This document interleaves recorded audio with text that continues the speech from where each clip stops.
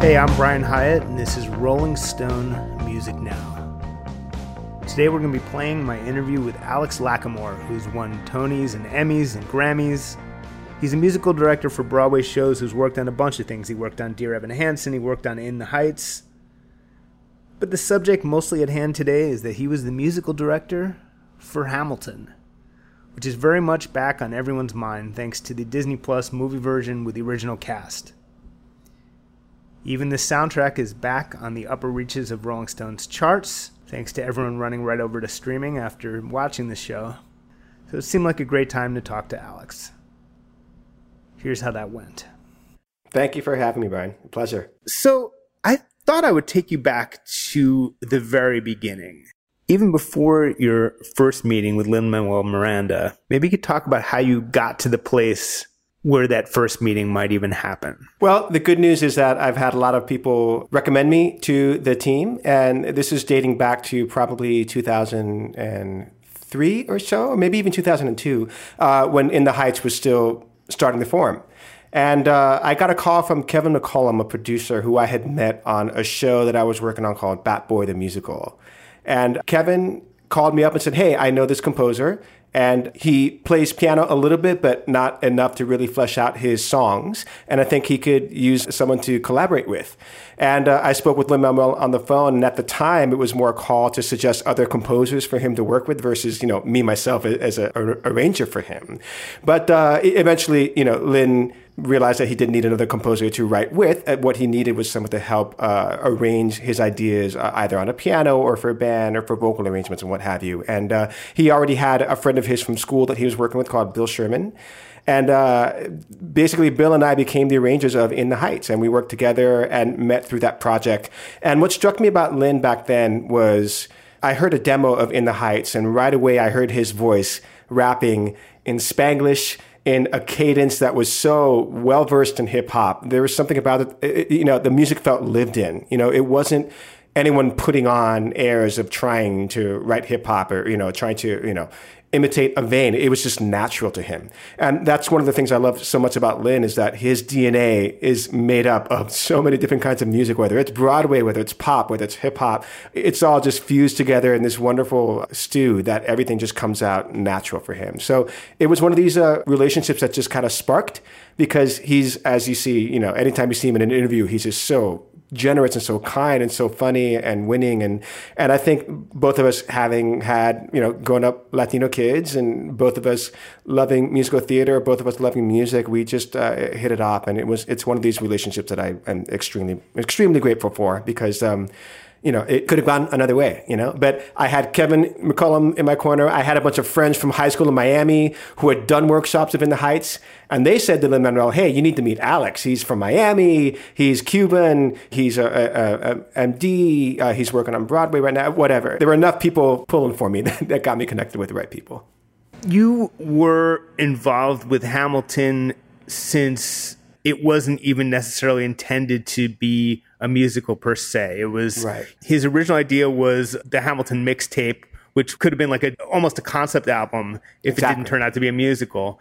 And I guess, was the first you heard of it the White House performance, or had he discussed this idea with you before that? So Lin had mentioned it after he came back from a vacation where he read the biography.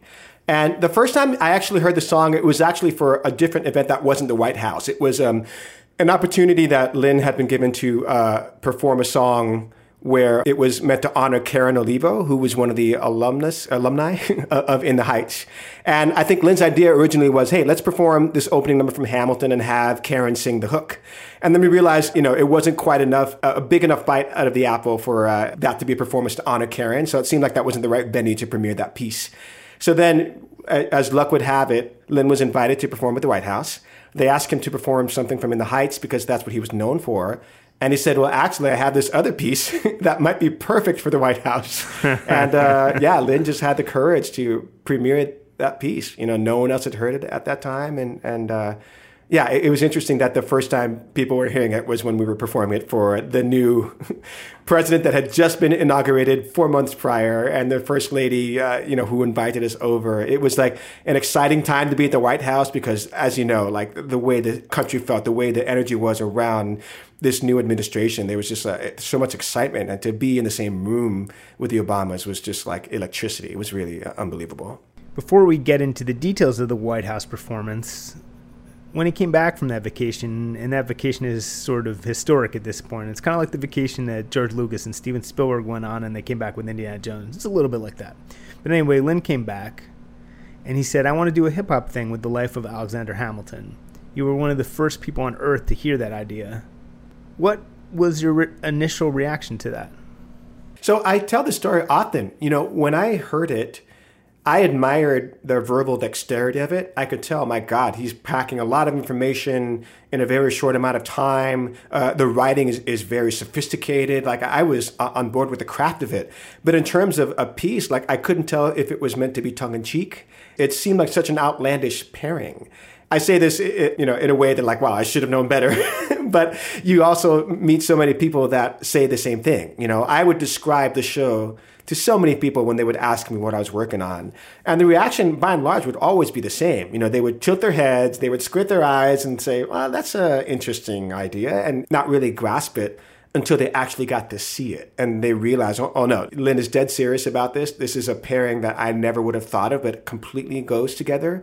Yeah, it wasn't until Lin wrote the second song, which is My Shot, that I really realized that, no, Lin is all in. That is, once I heard that song, and again, it's written so extremely well, and the couplets within it are just mind-blowing, and the cadence of it, the over-the-barn-line rhymes, the intention of it, and I often say that when I heard that song, I had a feeling that I think a lot of other people had, which is, my God, it made American history seem so freaking cool.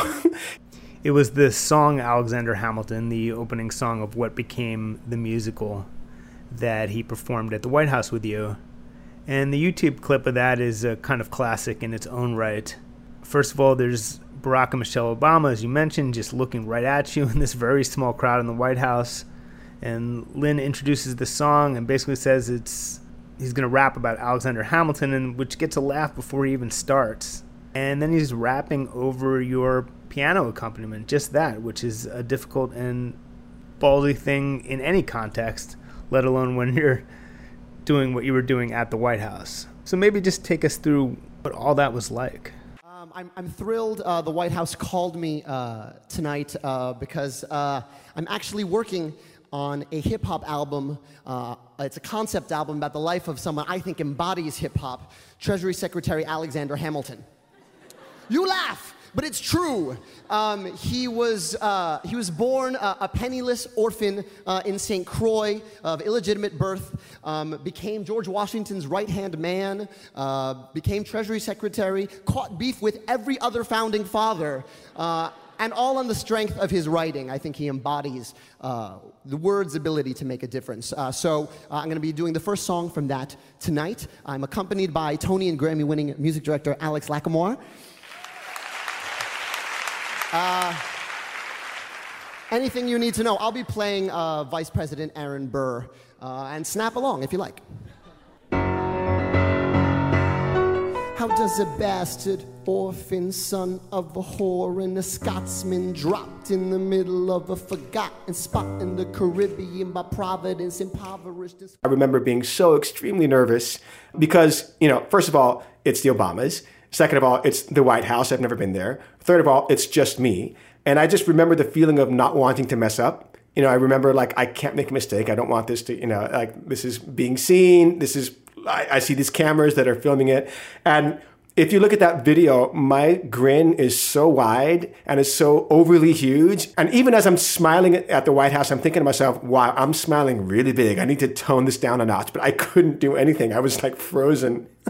And there was just so much adrenaline. And you see it within Lin too.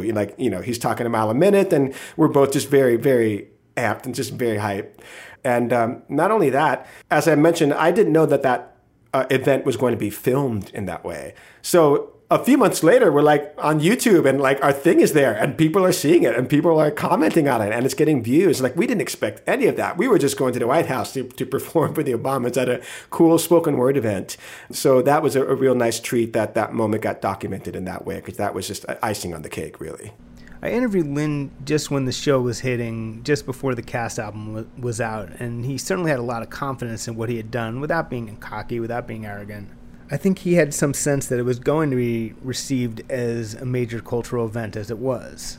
And would it be accurate to say he had that sense early on, or else he wouldn't have brought it out in such a public way so early in its creation? Yeah, and that's where Tommy Kail, our director, comes into the picture. Because what we know is that Lin came back from this vacation and felt inspired, right? He felt energized to create something because he was so moved by what he read. He saw a connection between this person's life and hip-hop music and was able to just like fuse the two things together. And he had written just that one song, the opening number that was performed at the White House. And it took a year before he wrote My Shot. And it took him a long time because he admitted that he knew that this introduction to Alexander Hamilton, the first time we were going to hear him speak in this piece, the raps had to be so good and there had to be so much bravado. And Lin said this needed to be the best rap song I've ever written. Like, he just knew that it had to possess that charge that was worthy of the man that he was writing about. And Tommy Kail saw Lin perform My Shot at an event in New York in Ars Nova at the theater and basically said to Lin, it's like, listen, this is amazing. Like, Tommy saw the reaction that it got from the crowd. Tommy heard the power within that song and said, Lin, if you're only writing a song a year, like, we're going to be 50 by the time you finish this. So, like, let's get going. So basically, it was conversations between Tommy and Lin about what it wanted to be. Tommy then read the biography, and then they started to talk about what are the flagpole moments within the show, what are the events that we lead up to, what are the things that get musicalized, what's the shape of the show. So the architecture of that is really Lin and Tommy in their conversations. And I come in once Lin's songs are written, once the compositions are there and once I can contribute ideas and make suggestions. But yeah, truly the formation of the story and, those key moments that comes from conversations with Tommy as our director. Did you hear interim versions of My Shot along the way? I didn't. I feel like the first time I heard My Shot was when it was a fully formed demo. And Lin is very generous with the work that he creates. Like, when he writes something, usually he'll send demos out to his friends right away and say, hey, check this out. It's just like, it's the feeling of being a proud parent, right? Like, he creates this piece and he wants to share it with people. So, it's funny. I should go back in my emails and see if I have an email of My Shot laying around somewhere. That would be fun to dig up. How much changed between the version on the demo and what we ended up hearing? Yeah, it's fun to trace the process of like what it goes through because, again, one of the things I love so much about theater is the way a piece evolves and the changes that it goes through and how it eventually like winds up getting distilled and changes happen and it gets better and more focused and tighter. So the first version that I got a chance to perform was at an event that we did at Jazz at Lincoln Center in the Allen Room in January of 2012. And at that time, My Shot had a big rap from Hercules Mulligan inside of it that, winds up in present day, wound up getting cut from My Shot and placed in Yorktown instead. And in terms of the arrangement of it, what changed, I think it became more for me about, okay, how does this song that exists in a computer get translated to a live band? And that was for me about, okay, let's say the drums do this. Let's say that the bass line should be that. And it's taking what Lin suggested in his demo and making slight adjustments, whether they're about, maybe stop have the band laid down a little low here to highlight the vocal. Maybe the band stops completely here to feature the vocal. They're just like musical suggestions about what the instruments could play to make it feel like something that highlights the story at times. Like, for example, there's this one part where in Hercules Mulligan's rap where he would, I'm trying to remember, it was a very kind of long, threaded, like, one of these like crazy, like long Busta Rhymes raps where there's no breath taken for like, 8 to 16 bars or so. But within that, I remember being inspired by the fact that it felt like it had a big build to it. And because of that, I suggested this bass line that also built. So instead of the drums, it's kind of grooving. I suggested the bass line could actually be something like the dum dum dum dum dum dum dum dum dum dum dum, and the drums instead just go bum bum bum bum bum bum bum bum bum. So this big gradual growth to, it's like basically it's like going up a roller coaster, like climbing until you achieve the release. So those are the kinds of ideas as an arranger that I tried to throw in. So ideas like that I threw in 2012 thankfully make it into the finished product, because that bass line wound up being the bass line that you hear when Hamilton says, I know the action in the street is exciting, et cetera, et cetera. So, that's just one example of an idea that gets thrown in and stays. Another one is that chant, the rise up, when you're living on your knees, you rise up. That happened far into the process of the show. That happened, I think, about a year before we went onto the public, when we went to Off-Broadway. So that came out of an idea of like, hey, we need to hear from people other than Hamilton. We need to hear how the thought of revolution is affecting other people. We need other characters to speak and to be so inspired by what Hamilton is saying that they join his cause, and revolution occurs because a greater mass of people yearn for change, etc. So it's all driven by story. It's all driven by emotion within the music. So yeah. I mean, I had a general thought, and it's funny. I have a feeling that Lin-Manuel might not agree as much as possibly you might agree, but I feel like when these songs get filtered through your sensibility and when they get arranged for a live band and then in the versions that we end up hearing, I feel like it ends up being more in a sort of rap rock vein ultimately than, obviously, and in the vein of musical theater, that goes without saying, but then like sort of a pure hip hop thing. If I had to categorize what I really hear when I hear My Shot, I mean, and to me, that's not an insult, because there's, obviously rap includes, Rage Against the Machine and a million, but that's kind of the idiom that I end up hearing it in.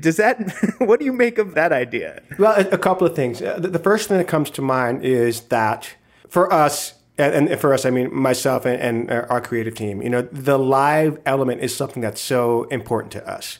And, there is a world where Hamilton could have been completely like DJ'd, right? And everything is pre-tracked and everything is running off of Ableton. And these are all loops that were pre-programmed and pre-done. And that could have been a very interesting and exciting way to present the story. But I love live music, and I love that is one of the things that theater celebrates, is musicians playing live and getting together to create music. So I was way more interested in having loops and track stuff be a part of the fabric of the band rather than have it be the central thing that binds it all together, if you know what I mean. So I suppose that, if you're picking up on rock sensibilities, it's probably the fact that it's a pop rhythm section playing these songs. Like we have electric bass playing, right? We have electric guitar, we have acoustic drums, but they're also playing with synth drums, right? There's times that we hear loops playing as well. We hear like electronic keyboard sounds that are more in the hip hop idiom than they might be in the typical quote unquote musical theater idiom. So there's probably some of that you're picking up on. And, I'm also a true like classic rock diehard fan, and my influences run deep in that world as well. So I can't help but think that there's a natural part of my DNA that no matter how hard I try, like you will always hear a little bit of Zeppelin, you will always hear a little bit of Rush in what it is that I create and what I write. So yeah, I think that might be what sticks out to you. Is I think it comes from whatever kind of roots we have within our writing, plus the live band element. Tell me about the demos and what the challenges and pleasures were of kind of translating them into something that of both orchestrating them, because you're kind of expanding on the harmonies, you're putting in parts that aren't there, but also translating. So, because I think there's other Broadway composers who work in a much more traditional way, but I think one of the things that's really interesting is Lin works more like in a sort of more modern way, using computer assistance and using your assistance, your human assistance to bring it to life. So just explain how that works and what's interesting about it. Yeah, well, so what I love is Lin has an ability to create demos that to me are so crystal clear in terms of what he wants the song to sound like. And he's also very open about that. You can go to Lin-Manuel's SoundCloud and he posts demos of stuff that he's written along the way. And that's actually a great way for anyone who's interested in the arranging orchestration process to see how it gets from point A to B, because those demos are what I receive. And then it becomes my job to take that demo and to realize, okay, what are the parts where I feel like it needs to be verbatim what Lin gave me? what are the parts that I feel like there's a little bit of leeway, and what are the parts that I feel like it needs to potentially have a different chord underneath it, or a different ending, a different introduction, little things. But at the end of the day, like, the composer is the one who calls the shots, right? It's in service of the piece, and my work as an arranger and orchestrator does not exist without what it is that I'm given by the composer. But Lin, in his demo writing, is excellent at finding sounds that evoke what he's after. Like, he'll find some cool synth-based sound. He'll find some cool drum loops. He'll find some great, backwards sounding piano effect and drop it into his demo. So just when you open it up out of the box, already his demo has color within it. Like, it shows, oh, this is a modern sound, right? Or you're able to hear another demo where it's not as contemporary, quote unquote, and instead it relies on the piano and it relies on what the strings give to it. A song like Burn, when you hear that demo, was very based around the piano and the feeling of strings. And it did have an undercurrent of hip hop with the kick drum sample that was underneath it. But you can tell that the leaning of it was a little bit more organic, I think, than synthetic, for lack of a better term. So it becomes incumbent on me to, figure out what is the true story that's being told. How should this song feel? What are the sounds that we want to accentuate?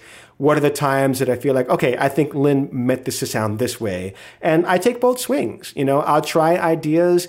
I'll run them by Lin. He'll tell me if he digs it. He'll tell me if he doesn't. And I've now worked with him enough that I can predict what I think he'll be into. And he's known me long enough to know how to be honest with me when I'm throwing in too many ideas at once. And he'll tell me when I need to slow down and, instead of presenting 10 ideas at once, like, whittle it down to 5.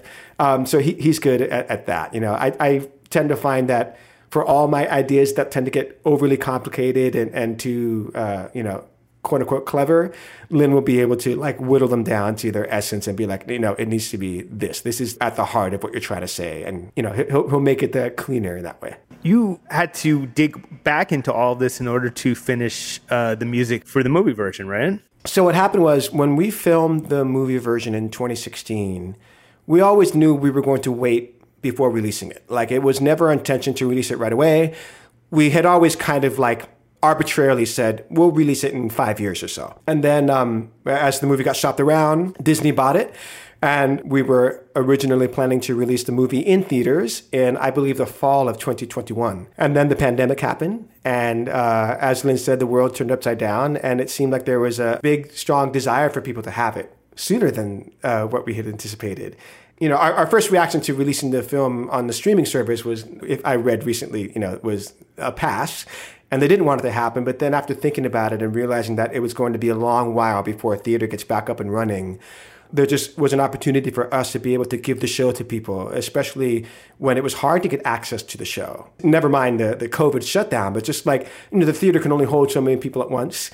And the show is only playing in so many places at once. So I think in this past week, more people have seen the show Hamilton than in all the productions that have happened in the country or the world up until then, which is staggering to think about it, and it's hard to wrap the brain around.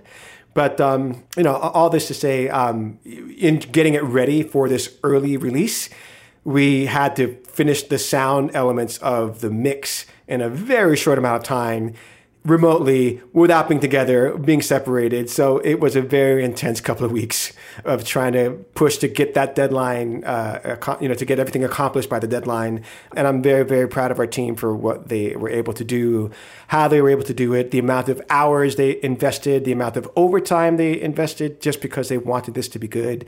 So, it was supposed to happen very differently. Was anything that we hear overdubbed fixed in this movie? So, what I love about our movie is that it is the live performance of Hamilton. It's not the cast album. It's not us being in a studio. It is us capturing what was happening live on stage. In terms of fixing, the only kinds of quote unquote fixing that happens is the mixing that happens after the fact, right? If you have, for example, 11 ensemble vocals that were tracked, you have to go in there and you have to edit the blend of them, right? And because you're listening to it in a medium that's much more focused, there are things that, if someone cuts off a note late in a theater, you might not ever hear that when you're sitting on your seat because there's so much reverb in the room. You're taking in this greater product that you don't notice these things. But once you're presented with a medium where everything is under a microscope like it is on TV and film, you hear little inconsistencies and little quote unquote mistakes that happen in that way. So by and large, the fixings that happens were like natural editing that happens like when you make a cast album or something, which is like, trying to clean up the intention of what was meant to be said and what was meant to be there. Because we all intended to end the note on the downbeat, but like if there's a straggler here and there, you try to, shape that up a little bit.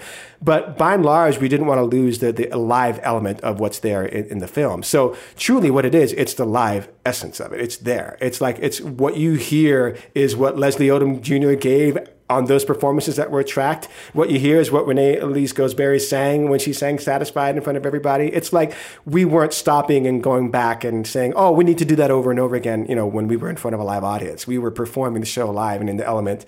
And that was also very nerve-wracking for us. And I know for myself, being in the pit playing that, like I've never wanted to not make a mistake in my life so much as those 2.5 hours that I was playing the show. Are there moments that struck you anew in particular as you got this chance to revisit in this very stressed out way, admittedly, something that you hadn't been involved with for a while? Yeah, I loved going back and revisiting this movie because we worked on it over the course of, 4 years from filming to release.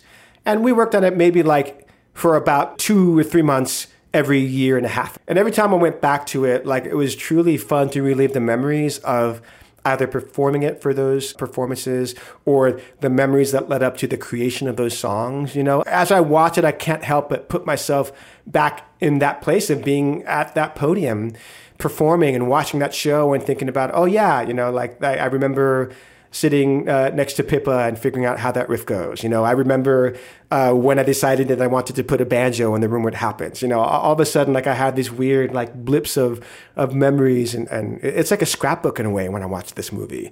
And it's a way to go back in time for me to remember what the energy felt like in the Rogers at that time, what the response was to the show, the impact that it was having, and the love that was around it. It's really it's gratifying and wonderful. And I love going back and watching the film and seeing different angles, because when you sit in a theater and watch a show, you get to choose what angle you want to watch, right? You can either look at the performer, or while they're singing, you can focus on what the lights are doing, or you can focus on who is around on the surround and who's on this part of the stage and who's not.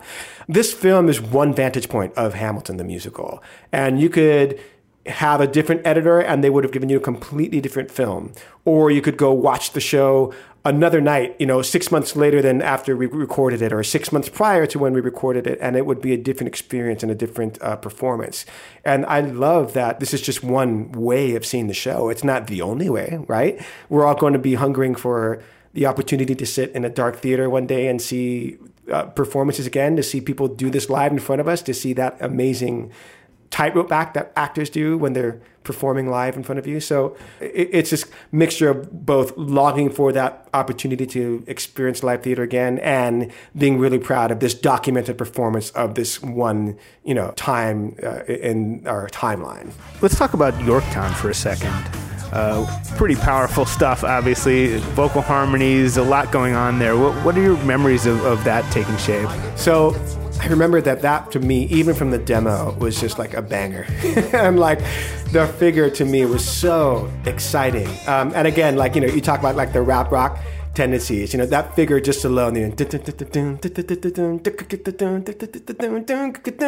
that could have been like, some Limp Bizkit or like Rage Against the Machine kind of like rap rock figure easily. Let's hope Lynn's not listening now. I'm sure he doesn't mind.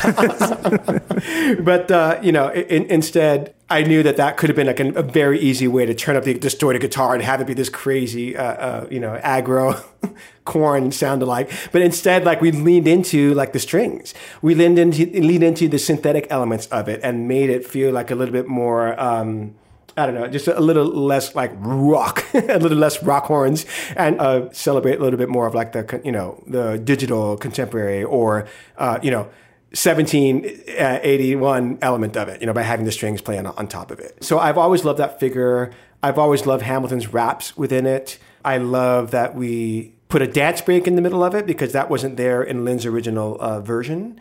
That was something that, it just felt like the song called out for a big instrumental moment. And I'm glad that Lynn let me kind of like fly on that one.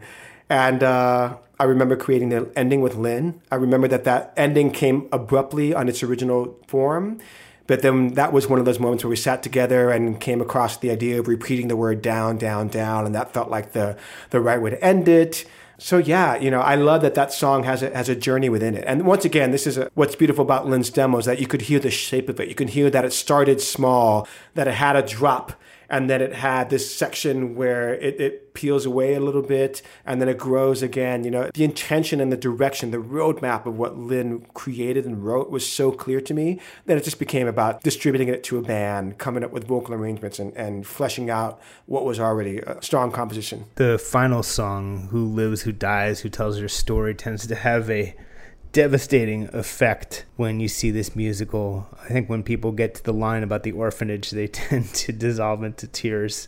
Tell me about arranging that song and just knowing and planning for an emotional assault on the audience. Wow. Well, what's amazing is that a lot of that was taken from the book. Ron Chernow's amazing biography ends with Eliza.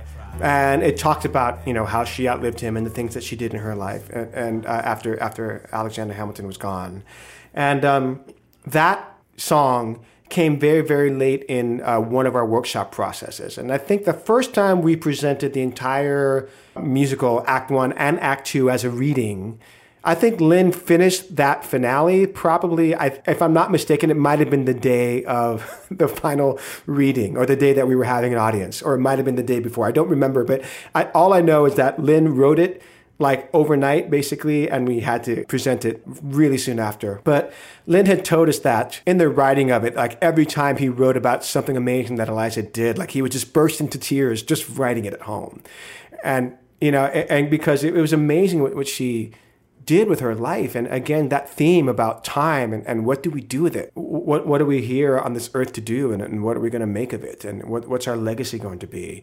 And, that orphanage, all that stuff is true. All the stuff that is mentioned is amazing. And I love that, as you hear Liza list all these things, it has this kind of, it just keeps going, right? It's like, and I did this, and I did that, and I also did this other thing, and then it gets to, like you said, that tearjerker moment where she just kind of, everything just pauses for a moment. And because of that pause, because of that silence, what follows next has even more weight than all the things that led up to it.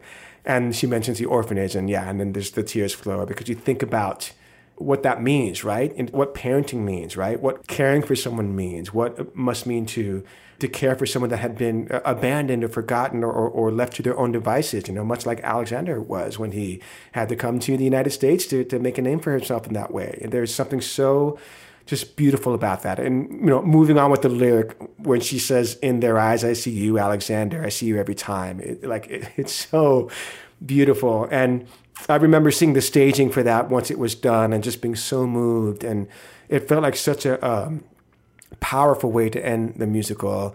And I'm just, it's something I'm really proud of. And I'm proud of the orchestrations of it, the arrangement of it. It just felt like everybody was really coming together to create it. And to come up with this really beautiful and moving finished product to kind of end our evening and to celebrate the people that we were singing about. What musical moments still stand out the absolute most? Little things that people might notice only subconsciously. If there's a couple things that you're proud of what the two of you did that might be really tricky that maybe no one realizes how tricky it is. Wow. Well, I can think of a couple of things. Like, they won't be necessarily tricky. One thing that I always think is kind of fun is in Right Hand Man. So let me preface this by saying that, to me, some of the characters in the show are represented by certain instruments. Like, I find that, I use the cello a lot to signify things for Burr. There are times that the harp appears a lot when Angelica is mentioned. But to me, the actual character, Alexander Hamilton, to me feels like rhythm, and it feels like pulse and drums and syncopation, and there's something really, to me, Hamilton is drums. And if you listen in Right Hand Man, there's a moment where Burr comes in to talk to George Washington, and all you hear is the sound of the strings, playing this kind of very simple figure underneath, and there's no drums happening at all. And that's because, Burr is talking and trying to make his case to Hamilton, to George Washington, sorry. But as soon as Hamilton enters the room, the drums enter. And all of a sudden, there's foundation to what Hamilton is saying, because Hamilton possesses that anchor that Burr does not. And that's just like a cool little ism that I threw in there that I thought was kind of fun. There's like little Easter eggs, like for example, when in the finale, when Angelica appears, you hear her harp, you hear her celeste, you hear her central figure, the boo boo da da da da da da, which is her central motif. So you hear that. There's period instruments that occur throughout, like when you hear It's Quiet Uptown, you hear the sound of a hammered dulcimer, which is a popular instrument at the time. There's a moment in the song A Winter's Ball where the music has the feeling of gavotte, which is a popular dance style of that era. So I tip the hat to that musical framework. Yeah, those are some ideas that come to mind. Just like little kind of things that are more like, for nerdy arranger, composer types. Even as I'm telling you these things, I'm like pushing up the imaginary glasses up on the bridge of my nose, But this is arguably a bit outside of your purview, but you were involved since the beginning. Lin recently acknowledged the validity of a certain vein of critique and discussion, which is an obvious point, that the protagonists of the show, these characters in real life, many of them were slaveholders and or supporters of slavery. And then the trickiness of casting black or otherwise non-white actors in those roles, and all the complications, good and bad, that come with achieving that twist. Lin recently said that he accepts that criticism and said he was trying to compress very complicated lives into the length of a Broadway show. But I was curious what you recall of the contemporaneous discussions of this issue and what was said at the time. Obviously, the issue of slavery is mentioned within the show. It's grappled with to a certain extent within the show, but it's not at the center of the narrative. So what would you say about that? A couple of things come to mind, and for this, I'll kind of draw on quotes that a lot of our team have said that really resonate with me. And, as you mentioned, yes, when you're creating a story, you have to have a point of view. You have to decide what is the lane that you want to stay in. What's your focus? What's your direction within what you're trying to say? And yeah, Lin, as you said, he was trying to tell the story of Hamilton, and these are the points that he felt could fit into the 2.5-hour musical without kind of branching off in a way that would make the story feel unfocused in terms of what the central theme was trying to highlight and illuminate. That's not to say that the show couldn't have been a completely different story and a completely different direction and have focused more on, the fact that these founding fathers were slaveholders, or focus more on the abolitionist movement within. That could have been a very well constructed and thought out musical. And that's not the one that this one was. And another creator could absolutely make that the focal point of something that they want to write. It's all about the choices as a storyteller of what you want to tell at that time. And then one thing that Andy Blankenbuehler, our choreographer, said so well is that, one of the things that the show talks about is that, the creation of a country is a messy thing. And we don't always have the answers at the time. But just even talking about it, just even addressing the fact that we don't have the answers, and it's just getting the conversation started, like that is also a way to something to highlight it and to bring up. Because there are like blips of moments where the slaveholder thing is mentioned within our show, but it's not the focal point. But yet, just at least bringing it up there and making that a topic of conversation is something that could be then looked at and then scrutinized and taken apart and discussed. And I once heard Daveed Diggs talk about, and also Chris Jackson talking about, trying to come to terms with the fact that they're playing these characters that were slaveholders. And what does that mean? Like, how do they grapple with that as being African-American men about trying to play these people that owned people, which is, it boggles the mind. And as Daveed said, yes, Thomas Jefferson was an amazing writer, and he was also a piece of shit. Both things can be true. And what do you do with that? Like, how does that? What kind of conflict does that create as you develop the character? What does that mean? And I think it just brings a really it brings a conversation up in a way that is worth talking about. There's ways in which arguably this show is really a fantasy about the founding fathers, or even fanfic about the Founding Fathers. I don't know if that's a perspective you remember hearing early on. Well, what I have heard is it's interesting. Some people have been criticizing our musical and saying, oh, it makes Hamilton a hero. But what's interesting is that, like, Lin was joking about it. He's like, a hero? Like, what show were you watching? Like, in our show, Hamilton's narcissistic. He's like, bullheaded, completely demolishes the marriage with his wife by having an affair and writing about it. He's deeply, deeply flawed. So, I feel like, yes, maybe our musical celebrates his creations and all that stuff, but like, to use the word hero, there's definitely a lot of stuff that he did that is all amazing, but there's a lot of stuff and there's a lot of ways in which he went about it that were like, well, there was probably a kinder, more nicer way to go about doing the things that you were doing. But, that is who he was. And yeah, there are times that we choose to present the warts of him, and there are times that we choose to point out the amazing stuff that he did as well. So again, both things can be true. You ended up learning a lot from the live bands of people like Jay-Z and Beyonce, right? That was an influence on how you approached the arrangements. Yeah, especially like, when you see them perform on, whether it was Jay-Z Unplugged or seeing live performances of Beyonce, or even for me, like I still remember hearing Prince on Saturday Night Live and being like, oh my God, that sounds like a record. It's so well produced. Like when you hear, quote unquote, contemporary music sounding that clean, played by a live band, like my eyes widen and my ears perk up. So that was definitely something I was hoping to try to emulate in the show. And then the fact that the Roots came in and helped with the cast album, did you then ever take anything that the show was obviously already deep into production, but did that work with them on the album ever filter back into what the live show was? Did anything change based on what you learned from them? Oh, that's interesting. Well, I would say this. Their contribution to the album was so monumental for us because they gave us permission to treat our cast album and go further in the direction of having it sound like a hip hop record and really like bringing out the boom bap, really like focusing on the drums and taking chances with distortion on drum sounds and delay on vocal sounds. Like they kind of, in a way, like made us think outside the box and what the record could sound like.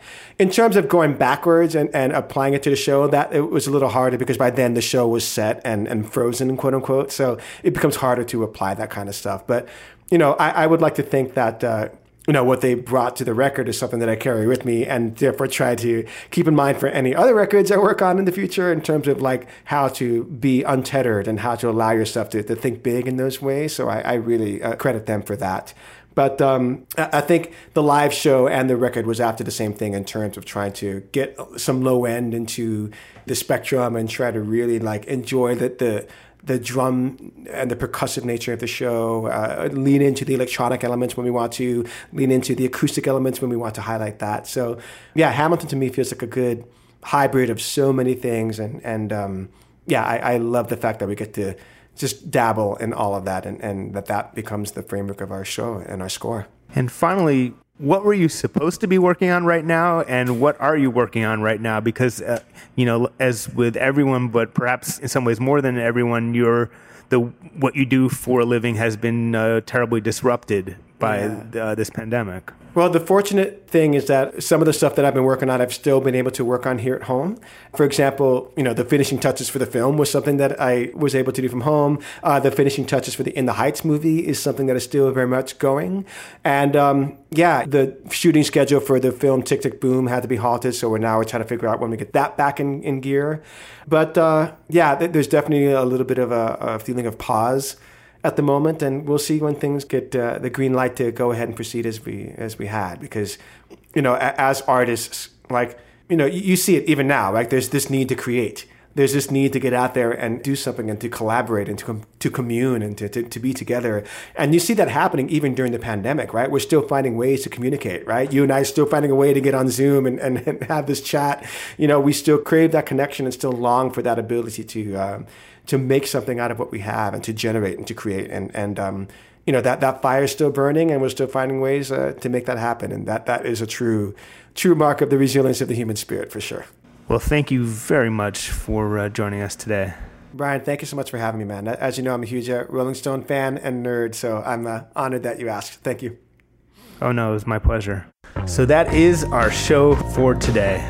We'll be back next week here on SiriusXM's Volume Channel 106. In the meantime, we are a podcast. Download us as a podcast, subscribe to us as a podcast, wherever you get your podcasts. Maybe leave us a nice review on iTunes if you can. But as always, thanks for listening, stay safe, and we will see you next week.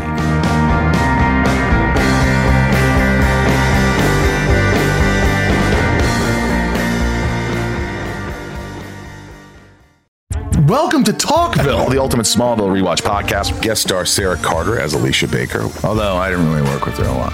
But Tom did, and they had some real big smoochy scenes. Yeah. Can we talk about that? Could there be any more sex? What was a 3-page makeout scene that just kept going? Good Lord, we get it.